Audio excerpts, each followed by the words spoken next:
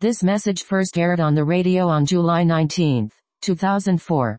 Today we're in Philippians chapter 2, and the apostle is moving on from the beginning of an exhortation to continue that exhortation by way of example. Now, if we look back at the first chapter, we see that his desire was to see the Philippians strive together for the faith of the gospel in one spirit with one mind. That's verse 27. Well, if we're going to have one mind about something, if we're all going to be minded the same way, if the Philippians and us and we are going to be minded the same way, then we have to see what kind of a mind that is that we're supposed to hold. And that mind is found as the mind of the Lord Jesus Christ. And so that's the one thing that we'll look at here, the first thing we'll look at in Philippians chapter 2. We're going to see the mind of the Lord Jesus Christ and how it is that we will be like-minded or one-minded. Now, this is the ideal and this is the hope, and the apostle hopes that the Philippians will come into this one-mindedness, and it won't be simply an agreement among themselves or some kind of unification movement that they achieve, but that they would be truly in spirit one-minded as the mind of the Lord Jesus Christ is. And the apostle knows that's no small thing, because it turns out that he doesn't have anyone who's like-minded with him at this time. He has no one except for young Timothy. He has nobody his own age, nobody as old as he is, which is 50, 60.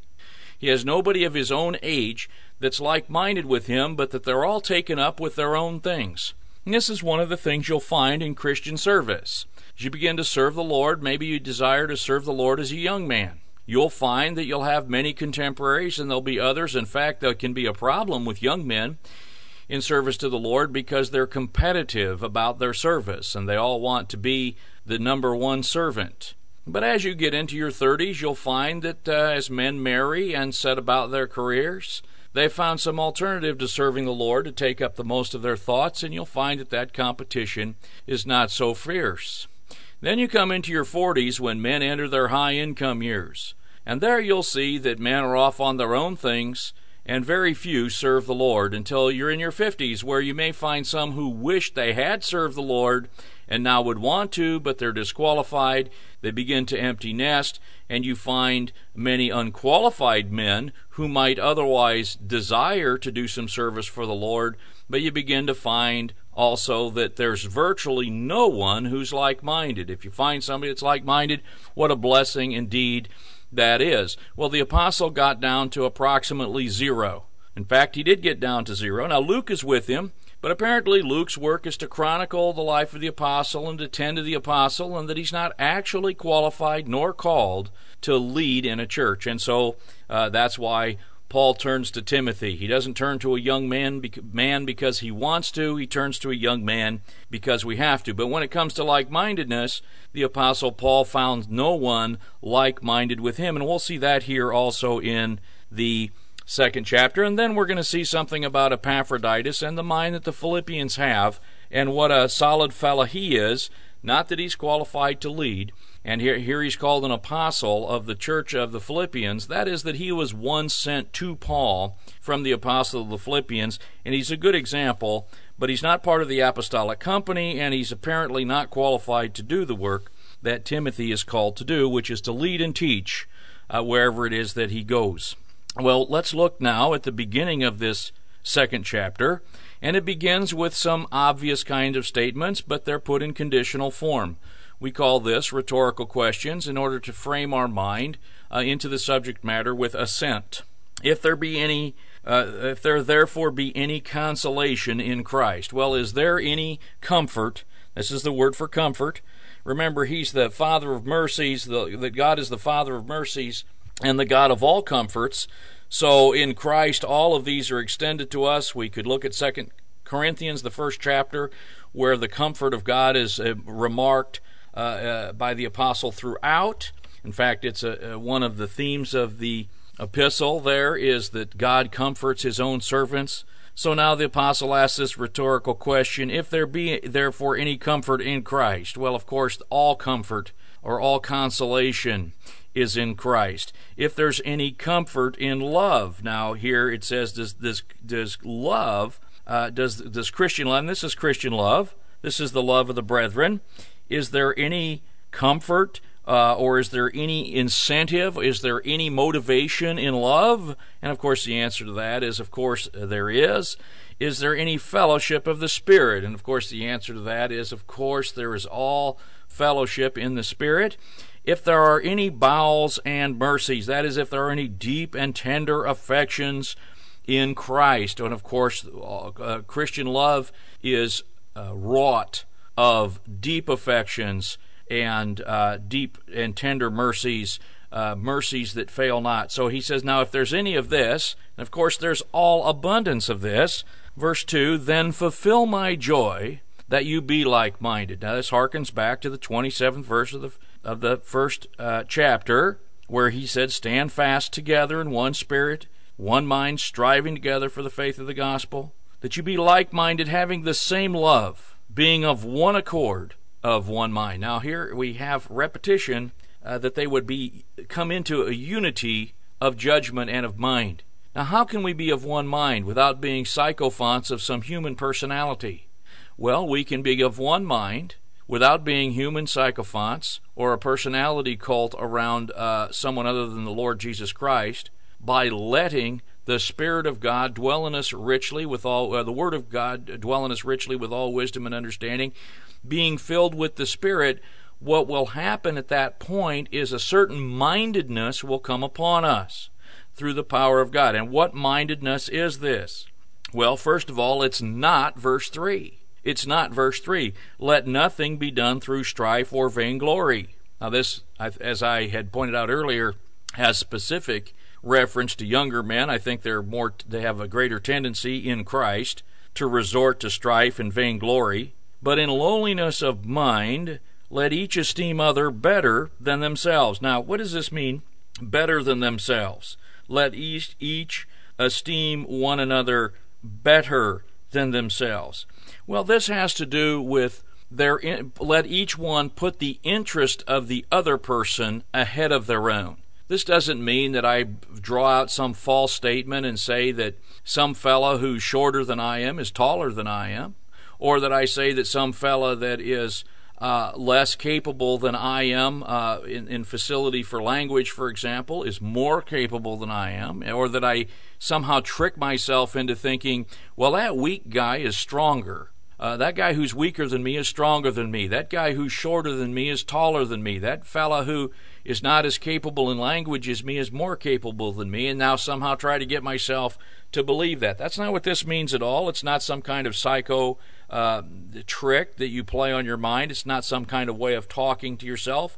The love of Jesus Christ, that is Christian love, is always in accordance with Christian faith. That's why the Scripture reads, and I don't think it reads all that well in the English language. I don't think it's translated that well, but in 1 Corinthians, the 13th chapter, it says, love believes all things. Well, that doesn't mean that Christian love makes a man a fool to be taken in by every sleight of man or wind of doctrine. It means that Christian love is always in the context of Christian faith, and that that is not love to deny your faith. So if I certainly don't believe that one brother is stronger than I am, then I certainly can't regard him as stronger than I am. It doesn't mean that at all when it says esteem other better than themselves. It means lay aside your own interest and take up the interest of the other party. Now this has to do with Christian kindness. It's an aspect of Christian love. But before it's ever acted out, it has to do with a mindset. And that's why he is commending here in the 3rd verse lowliness of mind. How it is that you look at the interest of others, others' agenda. So maybe you have an agenda that you would like to have something, and someone else would also like to have something. Well, you can subordinate your interest, and as long as it's in faith and in love, you can assist that person in obtaining that thing or that level of achievement or success or whatever the subject happens to be. I don't care to go into a string of examples about that. It is the laying aside of one's own agenda and the taking up, according to faith, of the agenda of others. That is, taking up the best interest of others first and we'll see about our own interest if we ever get around to it. And you may never get around to it, but let me assure you this: if you will be like-minded, if you will esteem others instead of yourselves, the Lord will see to you in ways that you would never see to yourself. And you just go out and prove that.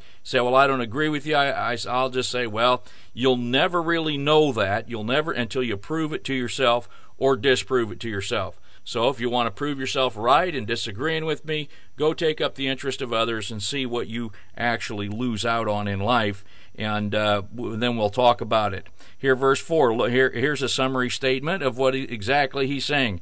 Let not every man, or look not every man on his own things, but every man also on the things of others. Now, here we have, it said in verse 4, don't just look at your own things, but look on the things of other people as well. We don't need to be exhorted to look on our own things. The only time we need to be exhorted is to look on our own things is when we're meddling in the things of others. This is not talking about meddling. It's not talking about being a busybody. This is talking about looking after the interest of others. Don't look on your own stuff. Look after the interest of other people. And by the way, that's not often done.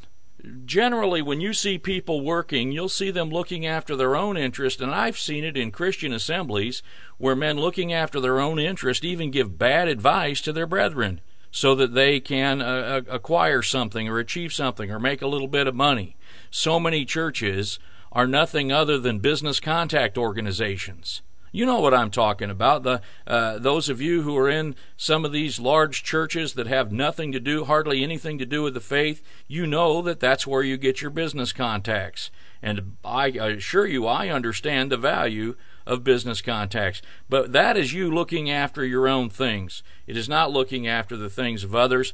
And it's been a shame what I've seen among business Christian men. Let me just say that. Well, verse 5, let this mind be in you which was also in Christ Jesus. Now, how are you going to have a different mind?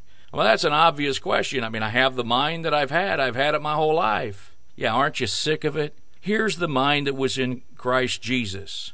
The mind that was in Christ Jesus was a mind that humbled itself. Willingly, he brought himself low. This is now the humility of Christ, and we're going to see a sequence here, a marvelous sequence, here in the Epistle of the Philippians, of 7 steps down in his humiliation and 7 steps up in his glorification. And we know that the way of the cross leads home, the way down is the way up, but it's not just the way that people tell you to be, it's the way that you are on your own. And that's what we'll see about the Lord Jesus Christ here as we look at the humiliation of Christ, or his self-humility, his lowering of himself, in the following verses, beginning with verse 6. So let's just read again verse 5, and we'll read it all the way through to verse 11 so we can get the sweeping sense of the thing, and then we'll look at the humiliation of Christ, or his humbling, and we'll look at his glorification also. Let this mind be in you, verse 5, which was also in Christ Jesus, who being in the form of God, thought it not robbery to be equal with God, but made himself of no reputation, and took upon him the form of a servant, and was made in the likeness of men. And being found in fashion as a man, he humbled himself, and became obedient unto death, even the death of the cross. Wherefore God has also highly exalted him, and given him the name which is above every name, that at the name of Jesus every knee should bow in heaven and in earth and under the earth, and every tongue should confess that Jesus Christ is Lord, to the glory of God the Father. Now this is the mind of Christ, and we have it here laid out as we see it externally.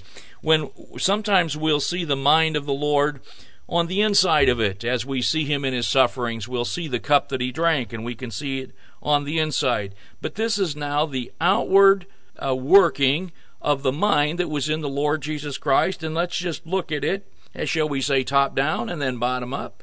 As we look at it top down, it says, who being in the form of God.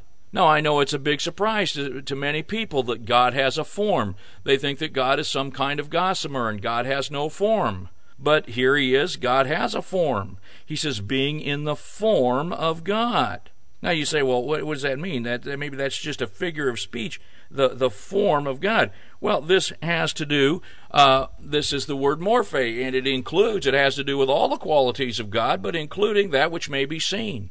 Remember that man was made in the image of God. He was made in God's image and likeness. And so you say, well, what's the form of God? What does God look like? Well, he looks like we do. He looks like we do.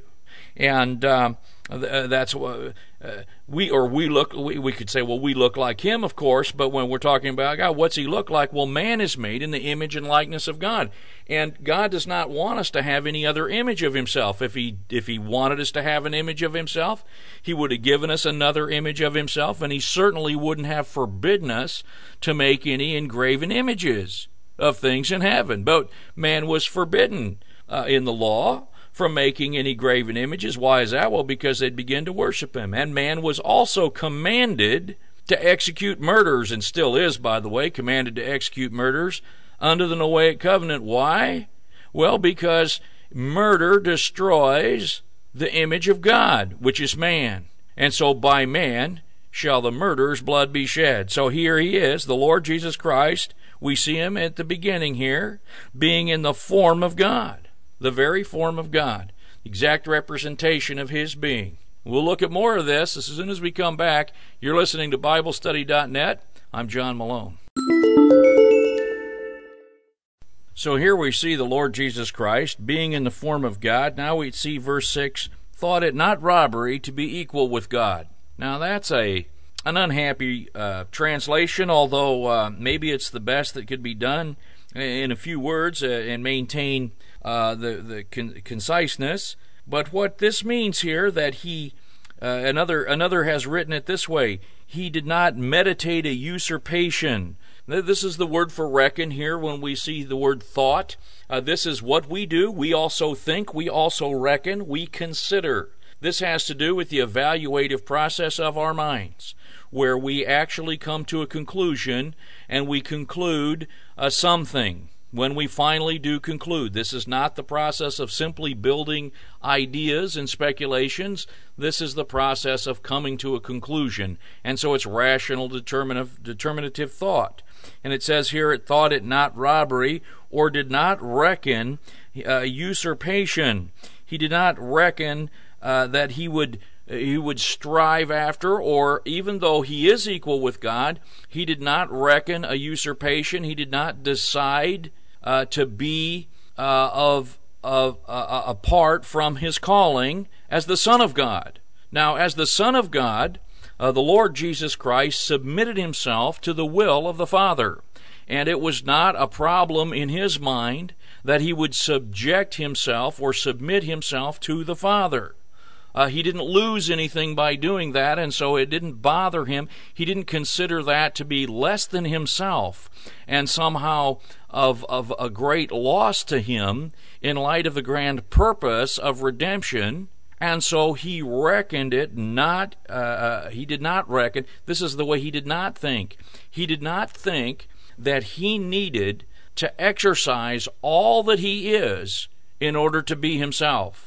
Now, this is given to us in verse 6, so that we know that the Lord Jesus Christ willingly took a subjective place to the Father, and he continues in submission to the Father in that place through the human history that we have recorded, both past and future, in the Scriptures. And the Lord Jesus Christ proceeded out from the Father and came into the race of man, and he will abide in that subject position until all things are brought subject to him, and then he will bring all things, as it were, back into the Godhead, and that is the purpose and the pronouncement of the Lord Jesus Christ, as he willingly took upon himself this role as the servant of God, being the Son of God, despite the fact that it would not be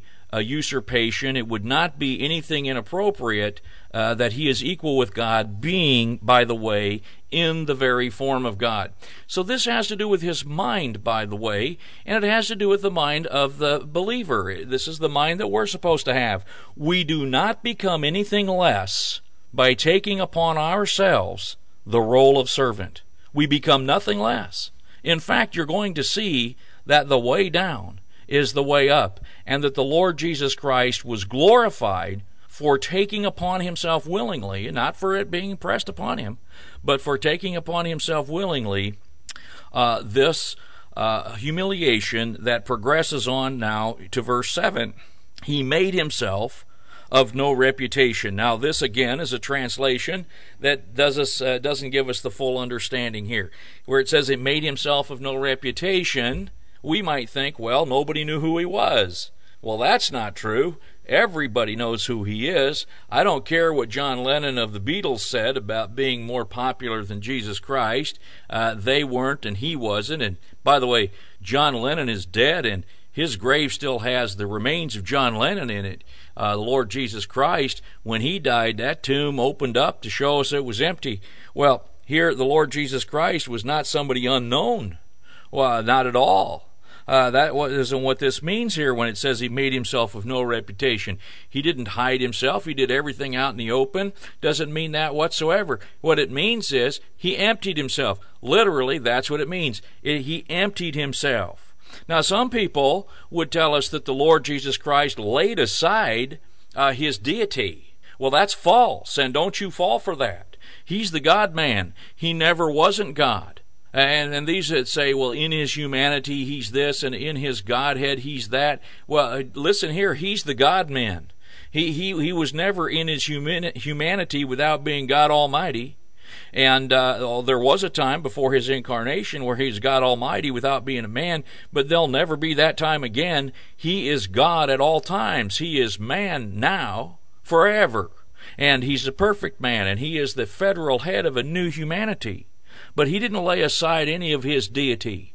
In fact, the best thought here, when it says he emptied himself, is that he veiled his glory with flesh. He veiled it. He put a cover over it. He didn't let it show. Now, at the Mount of Transfiguration, he let it peep out, and he shone as all the brightness of the Shekinah glory. And his glory just peeped out through his flesh, and he shone with great brightness.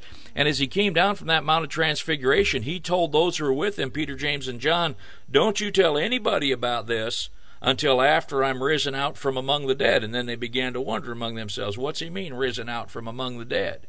But they sure didn't tell anybody about that until he was raised out from among the dead. And then John said, well, we beheld his glory. Glory is of the only begotten of the Father, filled with grace and truth. And Peter also said that we heard a voice from heaven and we saw his glory. Well, they did see his glory. They saw the Lord coming in his kingdom not many days hence, just as in the epistle, as in the Gospel of Luke, the Lord told them they would. They saw him coming in his kingdom because they saw him transformed above Elijah and Moses, and they saw who he was, the very, very God of very God. So he veiled his glory as a man in flesh. And that's what it means to say here, he emptied himself. And then he took upon himself the form of a servant. He took upon himself the form of a servant. Well, now he's the servant of God.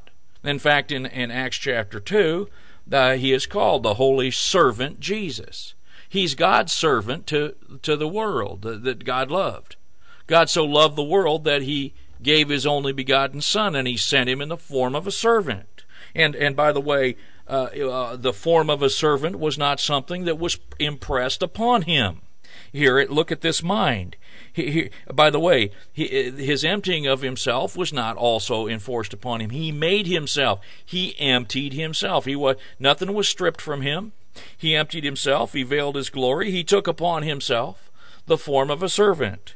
Now that was his own decision. That was something he did willingly.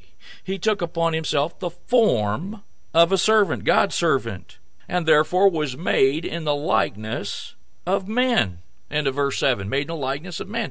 Now, he was in the form of God, but he was made in the likeness of men. And he humbled himself to be born of a woman. What humility this is. Very God who created the heavens and the earth, and the woman who bore him, humbled himself to be born of that woman. And made in the likeness of man. Here's one who created man, made man in the likeness of God, and now humbled himself to become like unto man. Now, why'd he do that? Well, he did that for a purpose. He did it for the benefit of man. It certainly didn't benefit the Lord Jesus Christ. You can't glorify the Lord Jesus Christ more than he was glorified with the glory that he had before the earth was.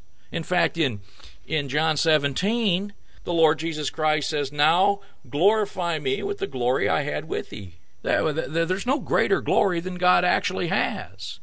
We can't add to God. We can only acknowledge God for who he is. After all, he's God. And we throw it around maybe because we talk about God often. We throw around, and we can only talk about him in human terms because we're human beings and therefore limited. But I think we throw around accolades about God as if somehow by saying them we add something to him.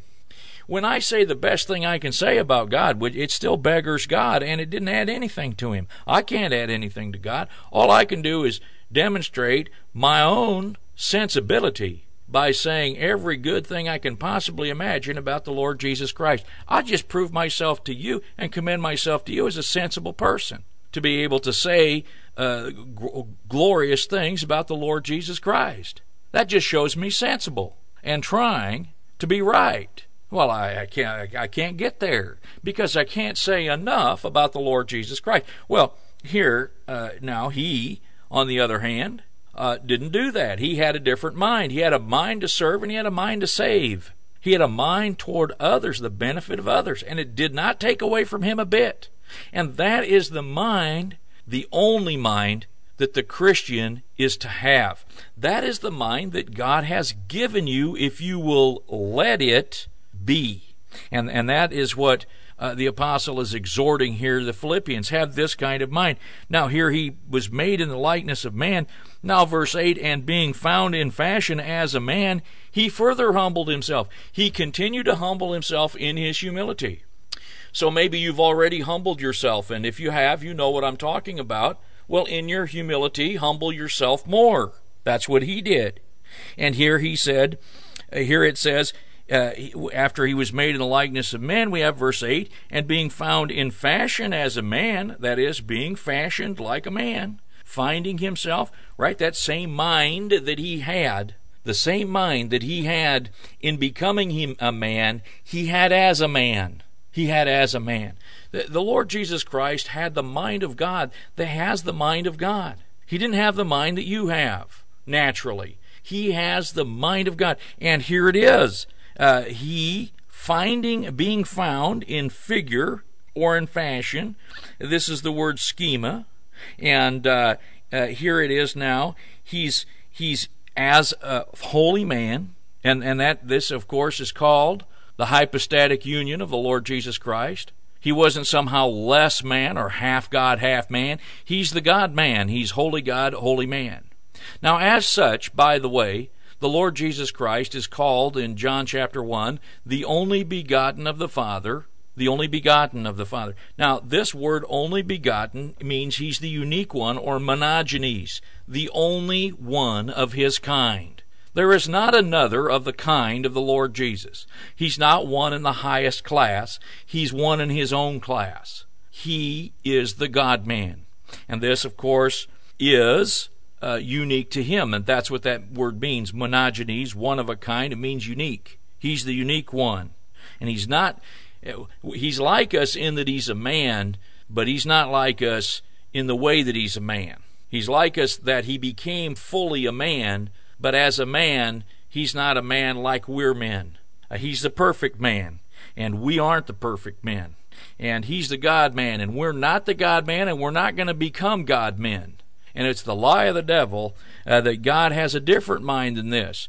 The lie of the devil was that God wanted to keep us from being equals with him, that God has some kind of a stingy mind, that God is some kind of worried fellow like you are, where he's afraid somebody will catch up with him and surpass him. Well, God's not afraid of that. God doesn't have that petty, jealous mind. Here's the mind that God has. He has a very comfortable and confident mind. As you can see, he has a mind. The Lord Jesus Christ has such a mind that he will humble himself without taking anything away from himself. He doesn't need to be accorded accolades by you and me, or seen by you and me to be something to add anything to himself. That's why I say, when we acknowledge him for who he is, we just show ourselves to be sensible and knowledgeable people. We don't add anything to him. He's very different than you and me in that sense then, isn't he? This is a mind you don't find. This is not the mind that says, I am the greatest, I'm the best. This is the mind that is the best and says, I'm here to serve. And whatever it is you need, I'm becoming that to you. I am becoming who you need. And of course, this is who God said to Moses he was. When God told Moses, I am who am, that's what that meant. It meant I am becoming everything you need. And we need a Savior. And here he is, becoming a Savior. Because he took upon himself the form of a servant, and then was made in the likeness of man, and being found in fashion as a man, verse 8, he humbled himself as a man, and became obedient to whom? To God the Father, unto death. He came obedient unto death. Now, this is something that was in his mind. He decided to die. Nobody took his life from him. He decided to die. He came to die. So he said in the garden, Father, what shall I say? Deliver me from this hour? It's for this reason I came. So I'm not going to say, deliver me this hour. Now, he said that in the hearing of those who were with him, except they were sleeping. But we have it recorded in the Scripture, and he said that so we'd know it. That's why we have it written in the Scripture. What shall I say? Deliver me from this hour? No, I'm not going to say that, because this is why I came to this hour. And then he also said, Father, he says, if it's possible, let this cup pass from me. Now, why did he say that? He didn't say it because he wanted the cup to pass. He said that so we'd know that if it was possible, the Father always heard him, it would pass from him. But it wasn't possible. There is no alternative way to save us. It took the sacrifice of the Lord Jesus Christ, who became obedient unto death. Not only that. Not only did he become obedient unto death, but he did not select the best of deaths. He selected the worst kind of death. I am a person who thinks about dying. Now, I know that there are those in the world who tell you that that's morbid and so forth and so on, but the Scripture tells us the consideration of dying, to know the time that we have, and to think about dying, is an important aspect of life, and it's better to be in a house of mourning than a house of feasting, because you have a serious mind at a funeral, and you don't have a serious mind at a banquet. And when I think about dying, I always think, well, it'd be nice to have some kind of pleasant and honorable death. And sometimes I even think about the funeral that I might have, that might be had afterwards. And then I think about all the people that might want to show up that my wife would be upset with, and maybe not even let them in. But, we kid around only a little about that, but we think about that. But look at the Lord Jesus Christ's death. It was the worst kind of death. It was the death on the cross, the death that no one respected. It was the most pathetic, horrible kind of death anybody could die, not only in the hideous consequences of its punishments, but in the notorious reputation that it had among men. And yet the Lord Jesus Christ humbled himself even to the last breath. This is the mind that was in him. My, what a Savior we have. I'm overcome with the thought of it. Let's just take a break. You're listening to BibleStudy.net. I'm John Malone.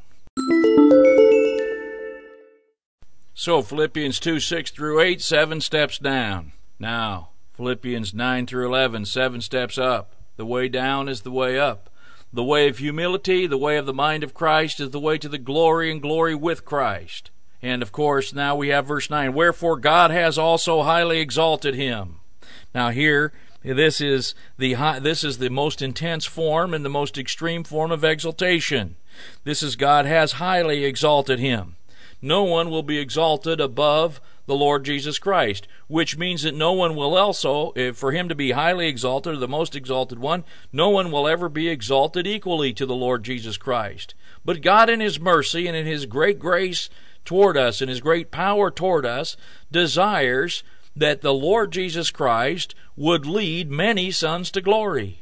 And notice that if we'll follow in His train, as the song sings, this is the host of captivity captive, will be one of those many sons to glory that He leads. It is the desire of God in the exaltation of Christ that it will bring more glory to Him if He has glorified sons that He brings to glory. After all, it's one thing to attain glory. It's another glory to lead others to glory. And so this more glorifies the Lord Jesus Christ. But here God has highly exalted Him and given Him the name which is above every name. And what is that name? That is the name Jesus. Here it says that at the name of Jesus, the Lord Jesus Christ, at the name of Jesus. Now, you can name your son Jesus or Jesus or whatever you want, but that's not the name that's above every name. The name that's above every name is the Lord Jesus Christ. And it's been given to the Savior. That's what Jesus means. It means Savior. And He is the Savior of mankind. He's the first and the foremost. And He is the federal head of a new humanity. He is the only one of His kind. And He has the name, and we have the word here, wherefore. How is it that He gets the name that's above every name? Now, this is humanly speaking. This is, by the way, the name of things that's above all created things. God made man, made the man Adam, called him Adam because He made him out of the earth, and then He gave to Adam the privilege to name everything. And of course, the one who names everything is above all the things that He names. And Adam named all the animals that God presented before him. And Adam gave names to all those animals, and it was a meaningful name. And Adam, of course, being above all the animals, had dominion above all the animals and was exalted above all the animals. But here the Lord Jesus Christ is exalted above every creature. And we're going to see about how exalted He is right here in this passage. That at the name of Jesus, every knee should bow. In heaven, knees in heaven. Say, well, what kind of knees are there in heaven? Well, we know that angels, for example, are provided oiketerions when they need them. They're spirit creatures. They have bodies that they take when they're emissaries here below. When angels appear to men, they appear in the form of men, according to their oiketerion, or heavenly bodies. And but these angels that are in heaven will bow. The angels will bow from the heavens. The birds will bow from the heavens. All in the heavens will bow. Resurrected men in the heavens, taken up into the heavens, will bow the knee to the Lord Jesus Christ. He is the one above all things. You say, well, that's good for them, but not me. Well, then you're one in the earth. You're one in the earth. Here it says, in the name of Jesus, every knee shall bow in heaven, in earth. In earth. Well, you're in the earth. You're going to bow the knee to the Lord Jesus Christ. Might as well do it now. Might as well do it now when by receiving the Lord Jesus Christ, you receive the gift of eternal life, rather than being made to do so when you are faced with eternity in the lake of fire that's prepared for the devil and his angels. Why not now? Because one day the devil and his angels also will bow the knee. You'll bow the knee, you and earth, all animals, every creature, great and small, will acknowledge the Lord Jesus Christ. Now, not only things in heaven, not only those in heaven, not only those in the earth, but also those under the earth. You say, well, what is this, those under the earth? Who are those under the earth? Well, the Scripture teaches us that when we die, we go into the grave. There are those that are left there under the earth. You say, oh, come on now, that doesn't literally mean that. Well, it literally says it. And let me tell you something further. God has locked up angels under the earth in something called the abyss. And we have some evidence, pretty good evidence in my opinion, to believe that that abyss is under the sea. And we know there'll be no more sea in the coming age when the Lord Jesus Christ creates a new creation, won't have any sea. Now, why does He leave it out? Well, because that sea is the leftover vestiges of the destruction wrought by Satan when the earth became without form, a tohu va bohu, without form and void, as the King James reads in Genesis 1 verse 2. And darkness was on the face of the earth, and the Spirit of God moved upon the waters. Where did those waters come from? They came from a destruction wrought by the one who was supposed to keep the earth when Satan and his angels fell. Well, some of these came into the race of men before the time of Noah's flood, and it says they knew the daughters of the man Adam, and they came in unto them, and they bore to them, and they brought all kinds of destruction as they erupted into the humanity, trying to destroy the seed of the woman. And God had nothing to do could do nothing except he saw that Noah was perfect in his genealogy. Noah had an integrated genealogy that was still pure, and his sons and their wives, and he spared those 8, and he destroyed that ancient world by way of water. And he set up his covenant with the whole earth while there's going to be seasons, and while there's daytime and nighttime, that covenant stands. There's a time coming when there won't be any nighttime. There's a time coming when there won't be any sun. Earth won't need a sun. The Lord Jesus Christ will provide that, the services of the sun himself, directly. And that is coming in the new creation. But while there still is a day and night, seasons, then the covenant that God made with Noah and his sons and their wives, that is every living man, woman, child on the earth, the covenant that he made with them stands. You're under it today. I don't care who you are. The leaders of this earth are under that covenant today, and it requires, by the way, the execution of murderers for destroying the form of God. Well, when these angels sinned and came into the race of men and wrought the destruction required by the flood, every living thing except those that were on the ark, 2 of every creature, 7 clean animals, and the 8 people, then those wicked spirits we found are locked up under the earth in a place called Tartarus. This is in the Scriptures. We're not going to look at it now, but there's a time coming when these who come out of there'll be those led out of the abyss, and then there's a time coming when these that are under the earth will also acknowledge that Jesus Christ is Lord, because God will get his victory over all of these creatures that oppose him. And all those who don't oppose him will happily and willingly acknowledge that he's the Lord, because he is the Lord after all. Like I say, we're merely sensible. This is our reasonable service, our rational thought. But there's a day that at the name of Jesus, everything that has life will acknowledge Jesus is Lord. Verse 11, every tongue will confess that Jesus Christ is Lord, to the glory of God the Father. That's verse 11. Every single one. Now, this is a marvelous day, and we look for that day. But what we see in this entire episode, in 6 brief verses of Philippians chapter 2, and maybe you'd want to memorize those. It'd be good to refresh your mind with this marvelous thoughts of Philippians. This is the highest and the greatest of passages, really, as far as conciseness of writing and beauty and order and praise.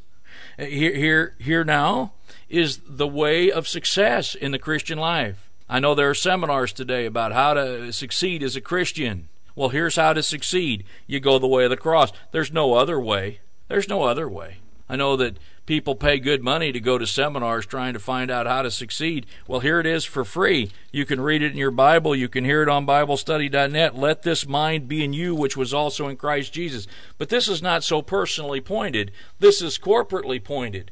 This is the key to a successful church. Now, many people don't even care about a successful church, and we'll see about that a little bit later, because they only care about their own things. But you can't have this mind if you only care about your own things. You can't apply this mind if you're only concerned about your own things, because this mind has to be applied toward others.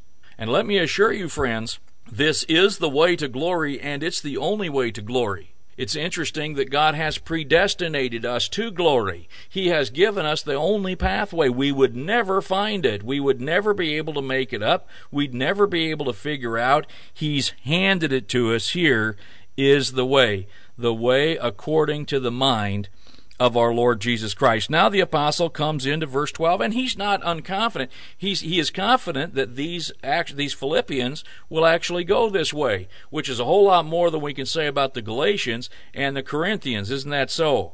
Verse 12, wherefore, my beloved, as you have always obeyed, not as in my presence only, but now much more in my absence, work out your own salvation with fear and trembling. Now what is this? Work out your own salvation with fear and trembling? What is this about salvation? That you work it out? And you work out your own? Isn't it that Christ died for your sins and freely gave you salvation? Well, this depends. Remember, when we talk about salvation, we have to have an object in mind. Saved from what? Well, what's he talking to the Philippians about? Is he talking about them being saved from the penalty due their sins? Not at all. He's talking to them about being saved from a worthless and fruitless Christian life. They need to be saved from that. And here he is working out his own salvation. You remember what he said. These turn of events, which seem like they're very terrible to me, here I am under house arrest. Here I am going the way of the cross. I'm going the way down. I know that this, he told us in Philippians 1:19, for I know this shall turn to my salvation through your prayers and the supply of the Spirit of Jesus Christ. Now he says, that's my salvation. You see, my salvation's the way down. My salvation's the way of the cross, following the Lord Jesus Christ, knowing the fellowship of his sufferings. Your salvation is the same way. You work out your own salvation with fear and trembling. Be careful and notice it, and be mindful of it. And here, with fear and trembling, of course, this also reminds us immediately of having the fear of the Lord and realizing that this is a very important thing. When we come to important moments in our life, that's when fear and trembling come out. At the most important moments when we want to do well, this is where our mind seizes upon us and we're totally in the moment and we're absorbed with the things at hand. This is the way we should be about our Christian life. And he says, now, you work out your own salvation. You can't work out a salvation you don't have. Then you wouldn't be working it out. We know about working out. We should know about working it out. This has to do, for example, in farming, you work out your crop. You work out your field. You may have a field in one state and you want to work it out into another state so that it becomes fruitful. When you have a problem set before you, you have all the ingredients there, but you've got to find a way through it. You work it out. It's not that you don't have a salvation. You work out your salvation. That is to say, God has provided you all things that pertain to life and godliness. Now it's up to you to take them up by the grace of God through faith and work out your own salvation. Now, how can he say do that? Well, he can say do that because he knows that God has predestined each one of us. He's given us a destiny. He's prepared for works for us to walk in, but we need to actually walk in them. Or we wouldn't be so exhorted. But we are exhorted. And now we say, but I'm so weak. Well, he says, don't even worry about that. You say, well, that's, on the outside I realize God's planned out history and he's given me these things to walk in, but I'm so weak and errant that I fear I will not walk in those ways. I won't know how. I'll be a confused mess and I'll be a weak weenie about it all because I know myself. Well, yeah, and I know you too, and I'm going to agree with all that because I know you generally, because I know me generally. But verse 13 stands in the way of this. It is God who works in you, both to will and to do his good pleasure. So God is at work in you. Don't forget the fact that you have the Spirit supply. Just like the apostle said, I know by your prayers and the Spirit supply, this will work out to my salvation. Don't forget that he that began a good work in you, verse 6 of this very epistle, will continue to perform it unto the day of Christ Jesus. He's more willing to do for us than we are willing to let him do. For it is God who works in you both to will and to do of his good pleasure, so you'll know his will. You can know his will. You can be filled with the knowledge of his will, and you can do because he will supply what? Dunamis, or power, to actually execute those works which he prepares. But how will he do that? He'll do that by grace through faith. And that's the only way he'll do it. And he will hold you accountable for that very thing, because after all All your excuses are eliminated. I one time told a fellow that I tried to manage my businesses. I try to manage them by excuse elimination. Somebody gives me an excuse, I try to eliminate that excuse, either by pointing out that it's false or by eliminating it if it's true. God manages by excuse elimination. And so he's eliminated all of our excuses. Therefore, verse 14, do all things without murmurings and disputings. Here's how you know, by the way, you have the mind of Christ. Are you murmuring and disputing? Well, then that's not the mind of Christ. Do all things without murmurings and disputings, that you may be blameless. Here it is again. Comes up again. What's the point? To be blameless and harmless, that is, without offense. Blameless and harmless, the sons of God without rebuke. Whose rebuke? Whose rebuke? Without the Lord's rebuke. Don't worry about what men think. Men may rebuke you. Who cares? That you'll be blameless and harmless, the sons of God without rebuke. When? At the judgment seat of Christ, of course, when all these things will be sorted out. And by the way, you'll be out without rebuke and in a good conscience during this day also, if you'll work out your salvation in this way commended, if we'll just have the mind of Christ. And by the way, friends, if we would just have it together. Well, you're listening to BibleStudy.net. I'm John Malone. We'll continue in Philippians chapter 2 next time. In the meantime, may God bless your meditation in His Word here in the Epistle to the Philippians.